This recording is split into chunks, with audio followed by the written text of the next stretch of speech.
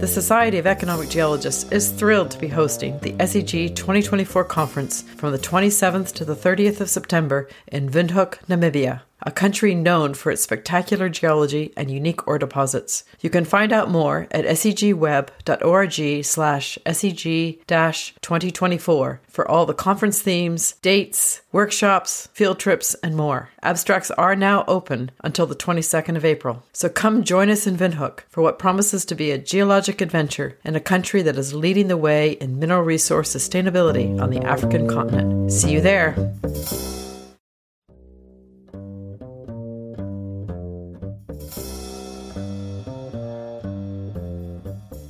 Hi, everyone.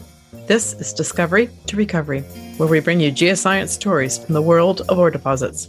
This podcast is brought to you by the Society of Economic Geologists and is sponsored this season by Goldspot Discoveries. I'm Ann Thompson, a partner in Petroscience Consultants, and I am your host for this episode. This week, we are switching environments from magmatic sulfide deposits to the rocks in the near surface, exploring supergene secrets. Many of us would rather map a fresh rock unaffected by weathering, but what might we miss? And what can we learn from studying oxide minerals and the rocks that host them? We have two extremely knowledgeable guests today. They've both spent their careers working in this environment, and through them, we will get insights into both arid and humid weathering processes. First, I spoke to William Chavez, a professor at New Mexico Tech. He has years of experience in a variety of environments, with special interests in what are now arid landscapes and porphyry deposits. He's also a great teacher in the field, and many of you may have met him there. How did you get to be a geologist, let alone working in the ugly weathered zone of so many ore deposits? I began interest in geology because I grew up in the Mojave Desert, and I grew up in a very small town back in the 1960s. And so really there were two things. There were very clear skies and lots of rocks. And so my interest really had to be one of the two. And so I chose the rock end of things. So that was my startup interest. And that was then curried by people that taught me both in elementary school and then ultimately in high school that encouraged me to go this sort of rock scientist end of things. And then choosing a school like New Mexico School of Mines when I was a college age kid, that just drove me even more into this field of exploration geology. And the idea behind looking at weathered profiles, and you have a correct phrase there, that these rocks, they look pretty messed up because weathering has taken their toll on them, really began with me as a little kid, just looking at rocks that were all beat up and turned into clays and grus, as we call it, when you weather a granite, that sort of stuff. Yeah. But then really continuing that in my graduate career when I was sent down to Chile to work in northern Chile, and to, again, look at rocks that in some cases were very well exposed, but were very, very heavily weathered. So that began my interest in weathering processes. Right, for sure. So graduate school, you were at Berkeley? I was at Cal, that's right. Right. Was interviewed by John Hunt and got a chance then to go down to northern Chile and work at the Montes Blancos copper-silver system. And then the people there were really good mentors to me. And what they did is they allowed me to travel with them to look at prospects that were being presented to Hochschild at the time. And so I saw the collections at El Salvador. I saw Collahuasi. I saw Cerro Colorado when it was just a tunnel in the side of a hill. I saw Collahuasi when there was nothing there except an exploration camp. So again, I got a chance to see these varied weathered terrains. Yes, mostly in porphyry systems, but in other systems as well. And so that developed my interest, or curried my interest again, in looking at these weathered profiles in basically in arid terrains, or what are now arid terrains. So between Arizona and Chile, anywhere where it seems to me like you might have ugly rocks and clear skies, correct? That's sort of where you want to be. Well, it is, because you're not messed up with all this green stuff on the ground, kind of obscuring the rocks. I've had assignments in places like Colombia, and it's great. But boy, all the green stuff and the vegetations and the snakes tend to obscure what we really look for, which are outcrops or indications of mineral deposits. So having worked in Central Asia, having worked in Iran, having worked in places in Latin America, it's really refreshing to be able to walk into a place and say, I can at least either see rocks, or through the alluvial cover, I can kind of figure out where I need to be. And so that makes it for a very interesting, still challenging exploration experience. So looking at this whole topic of the superficial weathering of ore deposits, I came across one of our founders, R.A.F. Penrose Jr., who actually wrote an article in the Journal of Geology in 1894 called The Superficial Alteration of Ore Deposits. So it's really interesting. But in it, he also talks about the names we have for these things. And, the Cornish miners called them gossans. The French called them chapeaux de fer. The Spanish Americans, it was colorados or pacos. And I'm sure there are other names too. The Germans had an iron hat kind of name, Eisenerhut, as well. So it's really interesting. But obviously, this is something that must have captivated and been part of human civilization's development over thousands of years. And people have recognized the need for resources, and then they recognize, well, where do we get these things? So it didn't take much of a geologist thousands of years ago to recognize where we would be able to search for and then find copper, silver, gold, which is what happened precisely at places like the Iberian Pyrite Belt, especially at places like Rio Tinto, where people then discovered that, hey, this rather ruddy, crumbly-looking rock does contain stuff that's of interest to us, and they began to mine it, and to do so in such fashion that it became a very valuable, not only a resource, but a target for other peoples to come and try to take over those targets because they were so valuable for the metals that they contain. Yeah. And this happened, of course, not only in Iberia, but it happens in other parts, especially of Europe and in the Middle East over time. And the Chinese even recognize this in deposits that they have in the Altai and Tian Shan Mountains. And so we get a chance to look at historical importance of these weathered rocks. It happened all over the place. I think it's almost a law that in Latin American countries, we have to have a Cerro Colorado. We have to have a red hill because those hills tend to demarcate to what we now call ore deposits. And countries have recognized that, geologists have recognized that, and they've made them an outstanding feature of their geographic context as well as their geologic context. And then beginning in the early 1900s, when we were able to take advantage of lower grade ores, what we would ultimately call porphyry style systems and the related ore types, we began to recognize that these splashy gossans had very much first cousins in what we now call leached cappings. And so that began another evolution of our understanding, as people have put out for a long time, of weathering processes and their effects on especially sulfidic or sulfide-bearing rocks. But the leach cappings, what happened to make that possible, to start really looking at those rocks as resources? Well, the initiation of froth flotation that allowed these otherwise very low tenor materials, which we again call disseminated ore deposits or porphyry systems, that allowed them to become economic. We can mine them and make a profit off of them, rendered them an interesting ore targets. And from the early 1900s until today, they continue to be very interesting targets. And again, even undercover, we're looking for these leached capping signatures that tell us something about metals mobility and what people have now come to call supergene enrichment of these style deposits and others, including massive sulfides, and making them either economic or even more economic. Right. So let's talk about processes in that environment, in the arid environment. So you go there now and the Atacama is this incredible landscape and it's dry and there's very little fluid to move minerals around. But then there's this evidence of weathering processes. So how is it happening? Well, we know that places like you mentioned, like the Atacama Desert, in that case, it's been a desert for the last 13 million years or so, since the onset of extreme aridity in that part of the world, in that part of Argentina, Peru, southern Peru, northern Chile, and then other places like the Southwest U.S. and the independent Republic of Sonora that experienced pulsating periods of wet and dry over the last 50 million years or so to give them the chance to be, as we say, enriched in metals that are moving in the weathering environment. And so what we look for historically, and we can use age dating to help us with this, especially age dating of components that are derived from weathering like manganese oxides or alunite, even jarosite. We can look at these minerals and they'll tell us the story of their weathering history, when it happened. And in some cases, like Alan Clark and his students have done in northern Chile, we can look at how long these periods of protracted aridity and then temporal climates and then wet, dry seasons that promote the mobilization of components that are soluble. Oh, they had to get oxidized first, so we want that dryness. So these alternating periods of wet and dry seem to foment the ability of a system to be weathered, transport, be weathered again, retransport, and get into what we would call a cyclical series of periods of metals mobility, accumulation, and then ultimately, as we see in a lot of places here in the Southwest, as well as in northern Chile and in Central Asia, we got to preserve them. We want at one point to say, hey, we've done our enrichment. We're good to go on this.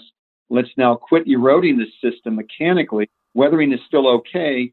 but let's preserve this so it doesn't end up somewhere off the coast of a country. Yeah, that's all pretty interesting. It's a lot of process. One of the things that Penrose did in his paper was actually describe the process, and he just gives us simple definitions. And he says the superficial alteration of ore deposits, as of any rock, results from a combination of mechanical and chemical disintegration brought about by the combined action of the atmosphere, surface waters, changes in temperature, and the various organic and inorganic materials contained in the air and water. So have we changed that at all? We really haven't, and that's a good thing that we haven't, because we recognize the main components that are responsible for weathering and that ultimately are responsible for mobility of elements. We would add to that, because we can do that now, the importance of bacteria, biologic activity and biologic mediation of a lot of the reactions that people discuss that are responsible for destruction of raw components, especially the sulfides, and then reconstitution of those components as sulfides, as sulfates, as some other component that we then accumulate or we dismiss. We flush it out of the system, again, attributable to bacterial mediation and a lot of the reactions that affect what you and I would call the weathered rock mass. One of the advances, again, if we want to add to that, the critical recipe list that we have, and we do have a recipe for making successful supergene enrichment and metals mobility, we want to add another component to that. It certainly would be, as you suggest, Ann, age dating, because we can look at when were favorable conditions extant that promoted or that did not promote metals mobility in the weathering environment. And so in places like South America, we can actually begin to divide up sort of bulk intervals of time when we know that things were very propense for the mobility of metals. And so we can then say we like systems that display weathering during this particular interval of time because that was a time that was very favorable if they were exhumed for the mobility of metals. Right. And then we look for, as I also mentioned, then the preservation, something that covered these systems up, gravels or ignimbrites or something that covered the system and prevented mechanical and maybe prevented some of the geochemical effects on an otherwise well-developed weathering profile and hopefully an enrichment profile. Yeah. So what is the economic benefit? Well, there are a number of benefits economically. The most important one, of course, is just reconcentration. And so we take a component rock that might have 700 to 1,000 ppm copper, as it does, say, in Tyrone, New Mexico, and we can upgrade that 1,000 ppm, 1,200 ppm rock to something on the order of 5,000 or 4,000 or 7,000 ppm, 0.7, 0.6, 0.5% copper. And that makes for an otherwise uneconomic rock to be quite economic. And if we throw in the economics of how we might recover a particular resource, especially one that's been enriched, a chalcocite, maybe a copper oxide resource, it's so inexpensive then to recover those minerals and extract that copper that this enrichment process is really critical in making those not only economic, but in some cases quite economic, where otherwise we would have just had an interesting accumulation of copper in an igneous or sedimentary or metamorphic rock. And this upgrading process then really does impact our view of the economics of a particular mineral deposit. So is there always something else underneath this leached cap? Do you always find a primary ore body underneath every one? In the case of sulfide, that's almost certainly the case, Ann, because we know that there's only a certain limit, of course, to the vertical movement of components, that is the vertical reach of weathering processes. This sort of thing was recognized very early on by the Anaconda Corporation as an example at El Salvador. So with Vin Perry and Bill Swain and their teams in the early 1950s, along with Charles Meyer at their lab in Butte, Montana, they were able to recognize the vertical extent of weathering by using very sensitive minerals like conversion of anhydrite to gypsum or the destruction of chlorite that told them, well, this is really the base of our enrichment profile. Well, what lies below that? And then, of course, then, as you point out, we have some sort of hypogene protolith, some sort of hypogene primary mineralization that's been relatively unsullied by weathering processes. That's not always the case if we talk about copper oxides and those that may have fled the scene of the crime, so to speak, and they form what we would call exotic deposits, meaning that they were transported away from their primary source, generally by stream channels, and deposited elsewhere. Yeah. It's interesting, going back to Penrose again, when I was skimming through his paper back in 1894, he had a pretty good idea of the depth of this alteration in a whole variety of places all around the world. So he talks about Chile being up to 1,500 feet in depth at that point is what they knew. In Tasmania, 600. He goes through locations of ore deposits globally and gives a range of depths for the weathering. That's right. And really part of that, the depth of weathering is dependent upon tectonics. And in our case, we look at the mobility of district size or regional sized blocks of the Earth's crust. And in some cases, we can point to places maybe in Western Mexico in the Sierra Madres, where the tectonics have been so frisky, so active, that systems have been exhumed and they're still going up, which means that the erosional processes, especially the erosional profile, really can exceed that of the weathering profile development. And so we see at the surface fresh sulfides.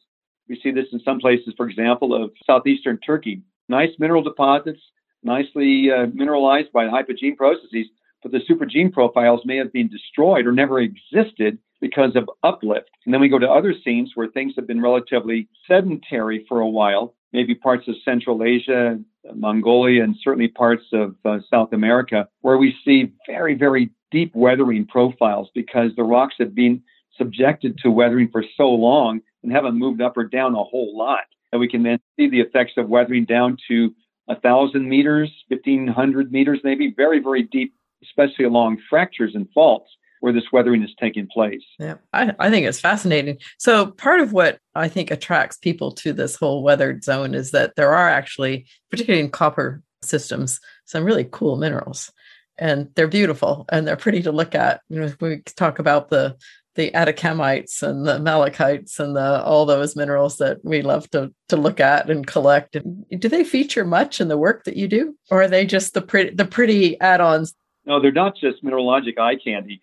They're actually very important for us, and because we can use EHPH diagrams as initial exploration geologists as we're learning as students, and we know that those stability fields do tell us something significant about how those minerals formed, under what conditions they formed, and therefore they indicate who was moving, who wasn't moving at the time, who could have been moving, that sort of thing with respect to copper, with respect to silver, with respect to gold.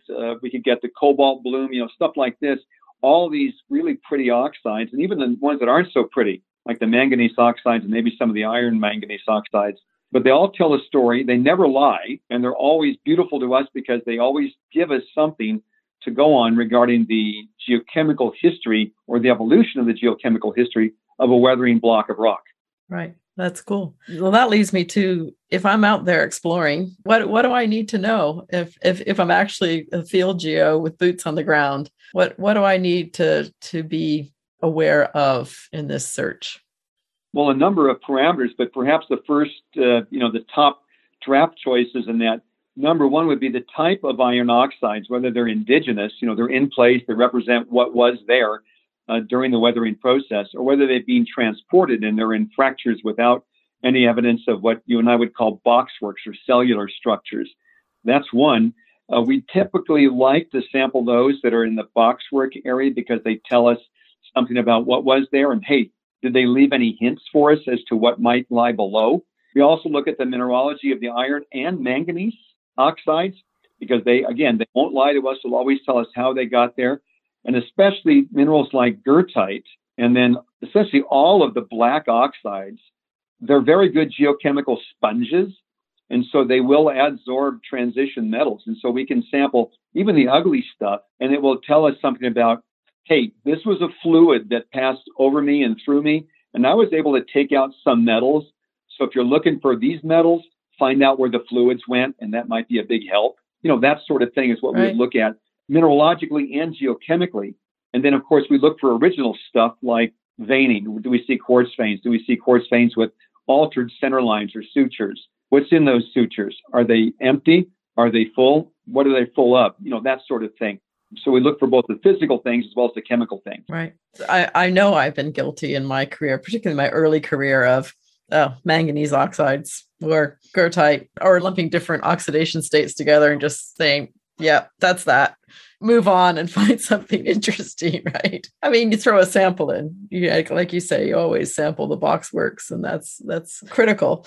But to actually spend a bit more time to figure it out, that's a different story. It is. But I'll have to confess that, you're not so far off there, Anne, in your early attitude towards these otherwise, sort of grungy looking oxide minerals, because it really doesn't matter to us initially what's there. We just have to recognize that, hey, there's something black and it's brown and want to scratch.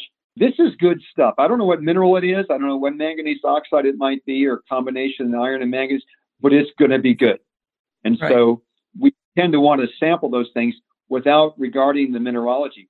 The only one where it's really important is we recognize that goethite among the iron oxides, that's a real good one to be a good geochemical sponge. And so that's the one we want to sample. And we want to recognize and give it credit for what it tells us about the pH of the environment in which it formed. Right. So even when you talk about being a sponge, it's one that's going to tell you more about what's moved through it, what fluids have moved through it. Right. That's right, because of its adsorptive capacity. That's correct. Yeah. Well, I think I better get back out on the exploration gig.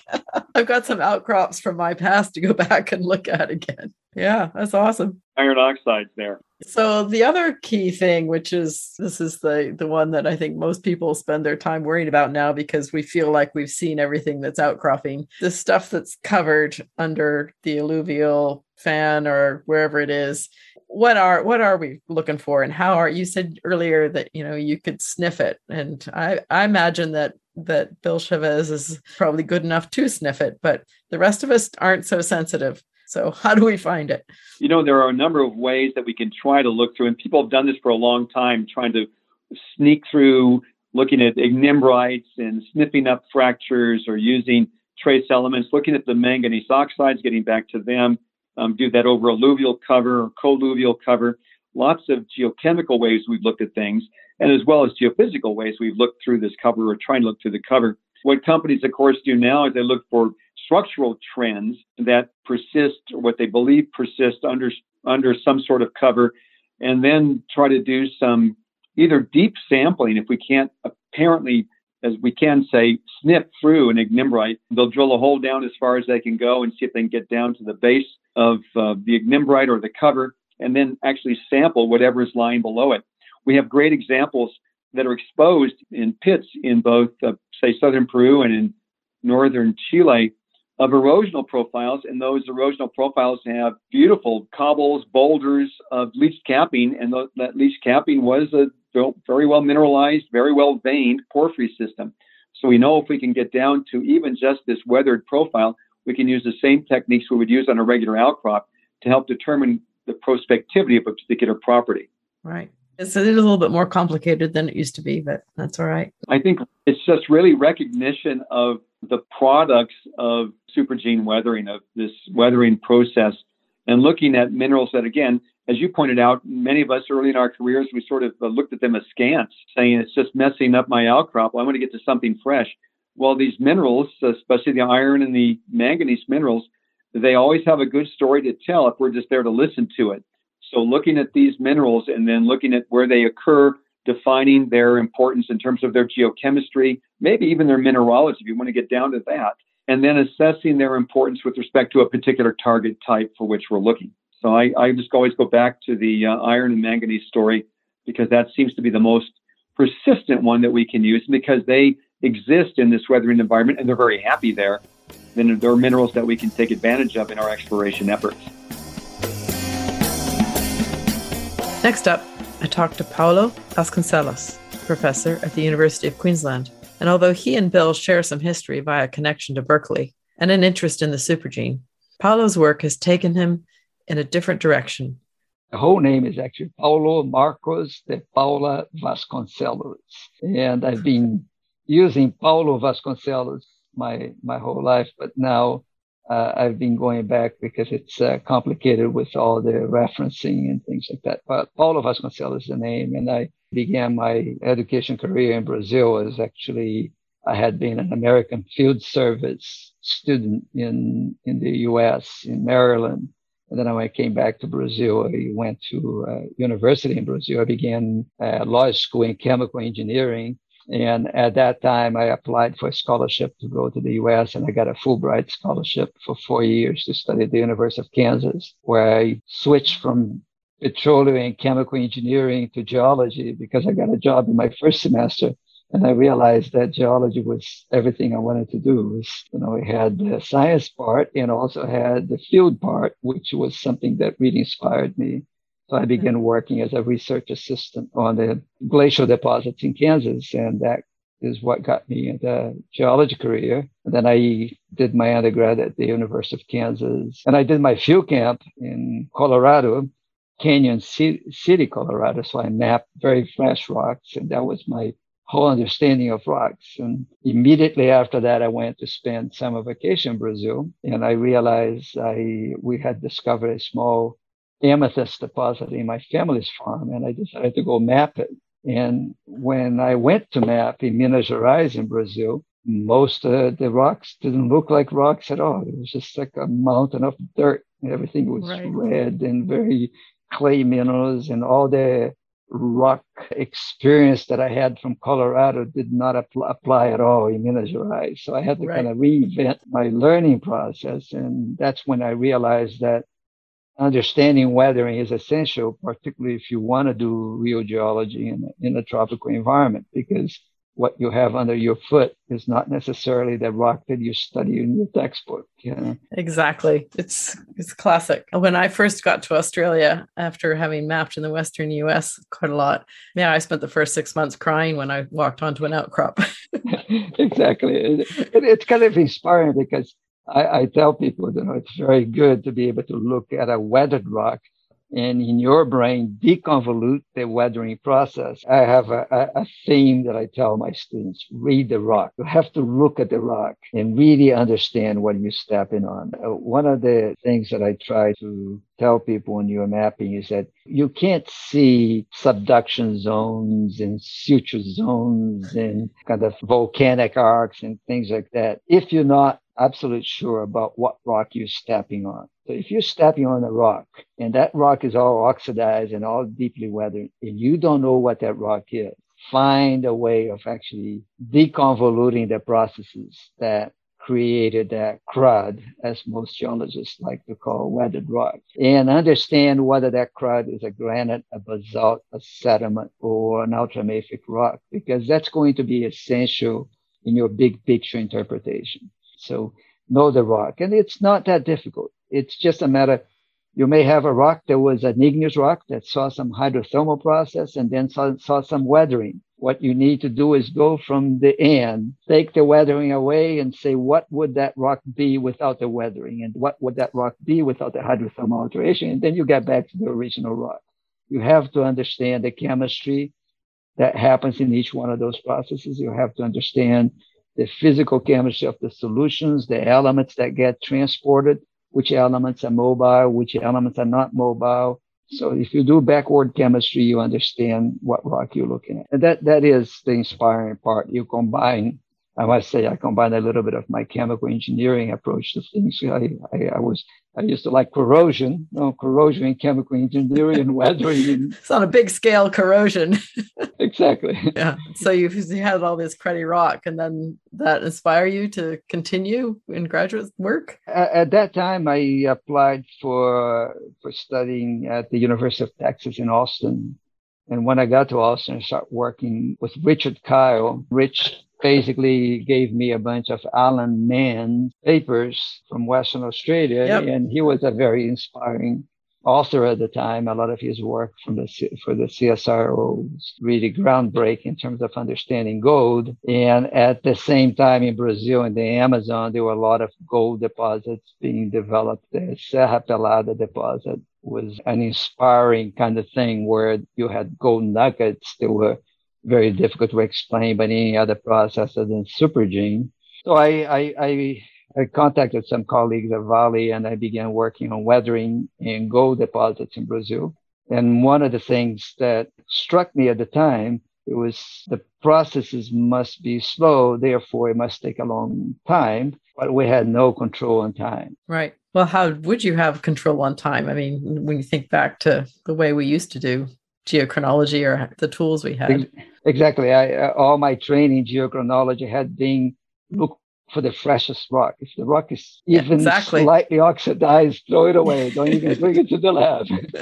So I actually must say that I had some inspiration from a professor in Austin, Leon Long, Then I gave a presentation showing that a lot of the supergene deposits had the mineral jarosite, which is potassium iron sulfate.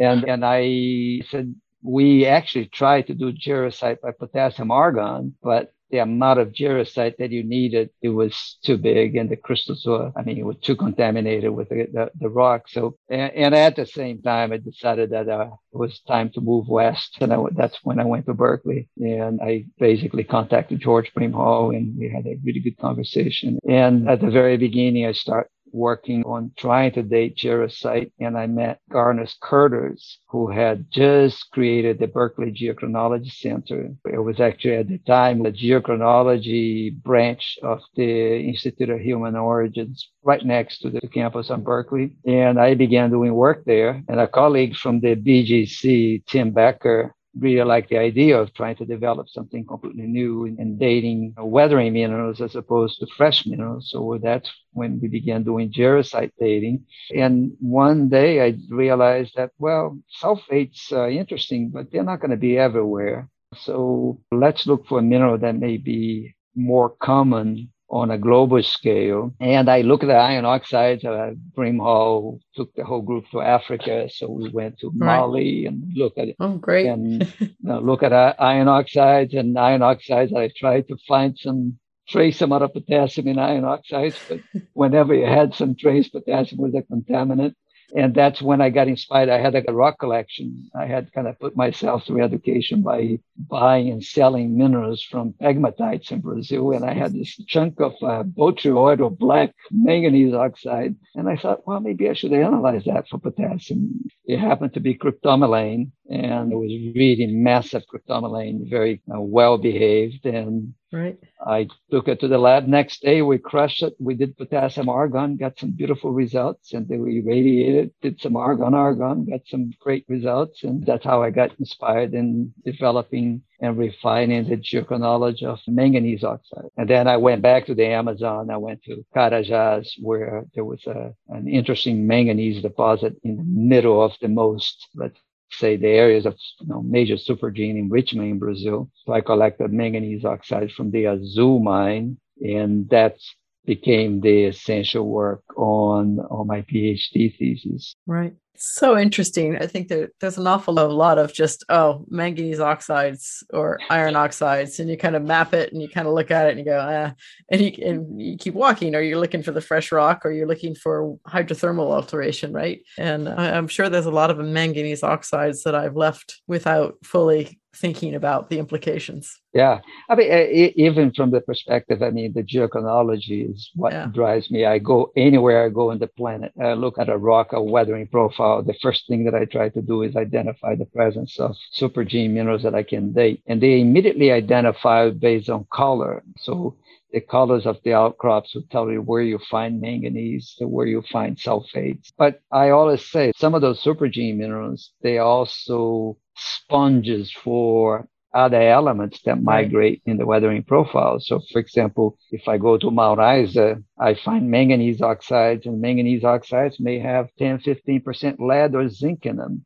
So if I just collected the manganese oxides as opposed to collecting the silcrites in the area, I would find the deposit right away. Century zinc was one of those. The manganese oxide crust was on top of the deposit. It was just ignored. It was called a false Gaussian. Oh, interesting. Yeah, and this stuff had the mineral chalcophenite, which is a zinc manganese oxide. It was pretty obvious that there was a huge anomaly in those elements in the immediate environment. And you see that in the Amazon, the copper deposits in the Amazon all have copper-bearing manganese oxide. So you get a cryptomelane in the Amazon or lithophorite in the Amazon, and you have 2 to sometimes 10% copper in the manganese oxide. So there's quite a bit of, let's say, use for some of those supergene minerals. In addition to the geochronology, you can actually get some idea of which elements were migrating in the groundwater a long time ago. And that's pretty much what exploration is all about. Exactly. Trying to understand that process. Yeah. Absolutely. So that discovery of the ability to date the manganese oxide, how have you used that? I know the work in Brazil and some surprising results, I think, to people who think about weathering in tropical environments. Yeah, the whole idea was the first manganese oxides that I dated were from Minas Gerais, and all the ages were Miocene. And Minas Gerais, for the people who have done exploration in that part of the planet, Minas Gerais in Brazil is a place of rolling landscape. And there are places where you have complete lateritic profiles, but not throughout the whole state. So I decided to go to the Amazon, Carajás, and start looking at the whole history of manganese oxide precipitation. And the interesting thing is there were manganese oxide as old as about 65 million years. And when we did a geochronology on the manganese oxides, if you collect a sample from different depths in the profile, what you got was a sequence of ages that came all the way down to 0 age. So basically showed that the weathering profile was something that was continuously evolving. But when you plotted those results, what you did find was that you didn't have a continuous history. You have an episodic history. You have clusters of ages. And is this from old to young? Generally old to young. It's not that simple all the time. Of course not. Many places you get perfect old to young, particularly when you have a manganese-rich rock like a gondite, like a metamorphosed manganese-rich sediment, where the weathering had to advance through relatively resistant rock. In the Amazon, it's a little bit more complex. So you have sometimes older minerals deeper in the profile. Sometimes you have younger minerals up on the surface because it has undergone some recent recrystallization. So the vertical distribution is quite complex. But the interesting thing is that if you analyze 100 samples, and in the case of argon, I generally do 2 or 3 grains per sample, what you do see is an episodic history. And that episodic history at the time when I first looked at the results and I compared to paleoclimatological record, you looked at what was interpreted as wet and hot periods in the past were periods that we saw an abundance of mineral precipitation on the weathering profiles, and where you have transitions toward more dry and maybe now colder climates, global climates, the weathering minerals were less abundant. So that was the inspiration to actually use the geochronology of supergene mineral to actually interpret paleoclimate. Okay.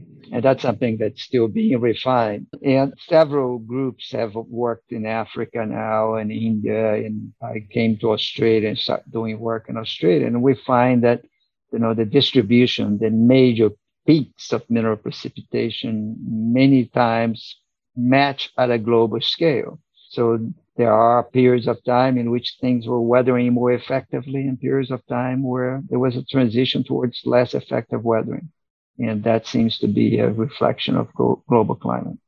I know you've also worked on cappings on iron ore deposits in Brazil. Is that an important part of the development of the deposits themselves, or what happens with these crusts that form over the iron ore deposits? The iron deposits are quite interesting because we look at banded iron formations and we think, well, the banded iron formation weathers to a very rich iron deposit. But when you go to Western Australia, you'll find out that not all banded iron formations have weathered to rich deposits. So there looks like there's a precursor process. And that process, it's probably a hydrothermal process that happens in the banded iron formation where you partially replace the silica with the carbonate. And then that makes the banded iron formation more prone to weathering, and you begin to weather. And essentially, the dissolution of the carbonate leaves a dust of microplaty hematite. If anybody has ever visited an iron mine in Brazil, for example, you dig through a very hard crust, but then you get to a blue dust that you can just scrape it out of the ground, very soft. You don't have to do much blasting at all. Very fine material, pure hematite. All the cement, all the silica, all the carbonates have been leached away. So that the weathering does enrich the banded iron formation, or the enrichment process is actually debilitating because you leave something that's very friable, easily eroded. Now, luckily, what happens at the surface is that hematite begins to dissolve and reprecipitate as goethite, and that goethite forms a cement, and that cement is a protective cover. So if you look at a satellite image over the Amazon or a satellite image over the iron deposits in Minas Gerais, Brazil, you see in the middle of a tropical forest, you see an area that's kind of reddish with no vegetation, but grassland. And that's because you basically don't have soil on the surface. We give that iron crust the name, a natural iron crust called Kanga. And some of the iron crust actually, in a certain way, reflects the internal dissolution processes. So sometimes you find collapsed structures and you find lakes. It's equivalent to a karst, but in the banded iron formation. And that iron crust is essentially fragments of the banded iron formation, dust of hematite, and the entire thing cemented by goethite. Right. And that was the inspiration for saying, well, manganese oxides occur in banded iron formation, but not in a great abundance. Can we date the goethite? There were already some indications. I mean, goethite was first dated in 1908. When people start trying to date minerals and look at radioactive distribution or noble gases, But I worked with colleagues at Caltech, Ken Farley and David Schuster, who is now at Berkeley, but he was a Caltech PhD student. And that's how we began to look at goethite. Luckily, we look at goethites from Carajás because we are looking at a supergene gold deposit. They got a Pé Bahia gold deposit in Carajás that was also very rich in uranium. So the goethite had tens of ppm uranium in them. So it was very easy to measure the radiogenic helium. Right. So we could date the goethites, and that's how we refined the technique for dating goethites. And then we began to apply it to banded iron formations in several other places. And the interesting thing, it was similarly to what we had seen in the manganese oxide, there is a range of ages reflecting the different processes that have shaped that rock through time. You could easily predict the age from cross-cutting relationships, basically showing that the iron was dissolving and reprecipitating and then redissolving and reprecipitating. Right. And in many cases, it was breaking. So what does it actually look like? It looks like a breccia. You walk on the surface and you have big blocks of iron oxide floating around with big fractures in between. And then those fractures have newly precipitated, often coliform goethite forming, trying to cover the fracture. And those coliform goethites are being more recently precipitated. And one of the interesting things, one of my PhD students started doing electron microscopy and finding out little filaments of bacteria and little round features that look like little microorganisms. So that maybe bugs are actually driving some of those reactions. And that's where we began to investigate not only the ages and the sequence of ages, but also the processes of goethite dissolution, reprecipitation. And re-cementing it into something durable. Exactly. And that protective cover, it is essential for some of the iron deposits in the Amazon would have been completely eroded away if you didn't have that Kanga layer, that protective cover on the surface. So that must have implications for development of additional deposits.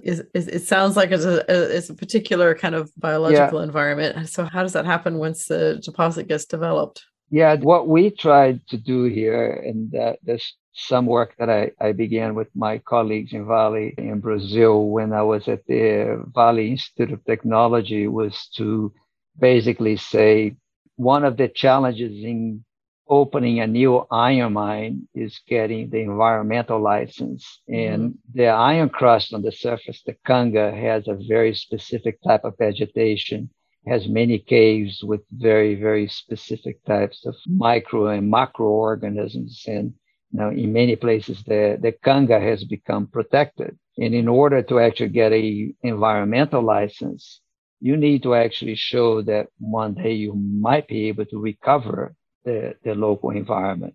And what we did here at the University of Queensland and with my colleague Gordon Soudan and some of our postdocs and PhD students, particularly a PhD student, Alan Levitt, who was very inspired by the whole thing. And we designed a bioreactor where we could mimic what happens in a natural banded iron formation and just basically use the organisms that are already there and just feed them a little bit more a healthier diet. Give them a little boost, a few vitamins. Exactly. They all they need is actually more food, not even a vitamin. So by basically providing that extra food, but creating similar environments where we have reductive conditions that lead to ion dissolution, and then a transition to oxidizing conditions that lead to ion reoxidation, precipitation. So you create a bioreactor where you go from reducing to oxidizing, back and forth. Right, cycling. Exactly. And that allowed us to create, in a matter of a year, an ion crust. Right now, what we need to do is that we need to look at the entire scale. The problem is that we're talking about precipitating iron. So you need to actually create the hydrological and the biological conditions to reproduce this oxidation reduction at a scale and on slopes that would allow that ion cementation to take place. So it's active research happening at the moment. Watch this space. We have some ideas. We are trying that out. That's a lot of interesting stuff that you've just talked about. But I think that your work in weathering is taking you off the planet's surface and to the solar system as well. Is that right? Well, I moved to Australia to study the red continent.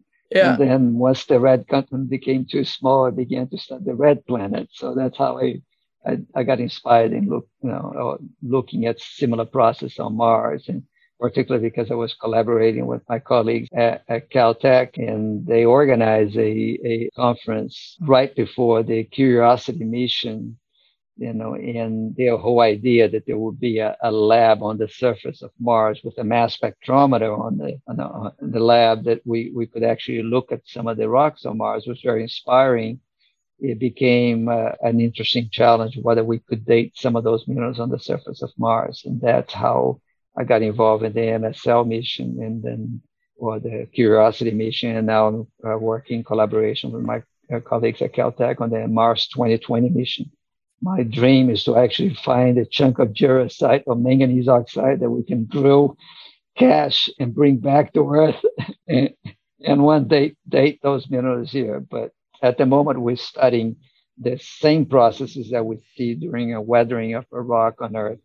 We see at a different scale and different products because of the limited amount of water and the fact that the water is not leaching through the system, but it's just locally reacting. So it causes weathering, but doesn't transport things away. So you have to deconvolute a different set of processes. Exactly. Yeah. So there's some interesting challenge in explaining some of the chemical reactions that we see at the surface of Mars because things are not leaching away as effectively. So the weathering products stay in situ and trying to understand that relationship, how a more aggressive fluid may have interacted with a rock, may have a mafic igneous rock composition, and what kind of reaction products you produce are the same challenges that we face when we look at weathered rocks on Earth. To Bill Chavez and Paula Vasconcelos, many thanks for sharing your knowledge on deciphering the rocks we are standing on. There are a lot of takeaways for exploration and mapping from today. Many thanks also to you, our listeners, for joining us.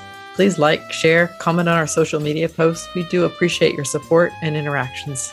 I'm Ann Thompson, and I'll be back again next week for the very last episode in Season 2. This one will celebrate the founders of the Society of Economic Geologists and those who also helped define what economic geology is today. I'll share a conversation with Russell Mears, an avid storyteller. All the episodes of Discovery to Recovery are available at segweb.org/podcasts and many other places you get your podcasts. Be sure to follow the SEG and Goldspot on their social media channels to get notified about new releases. This episode was produced by your host with support from our production team, Aisha Ahmed, Hallie Keeble, and Sam Weatherly. Our theme music is Confluence by Eastwinds. You can check them out at eastwinds.bandcamp.com. Thank you for listening to this week's episode, and catch you next week.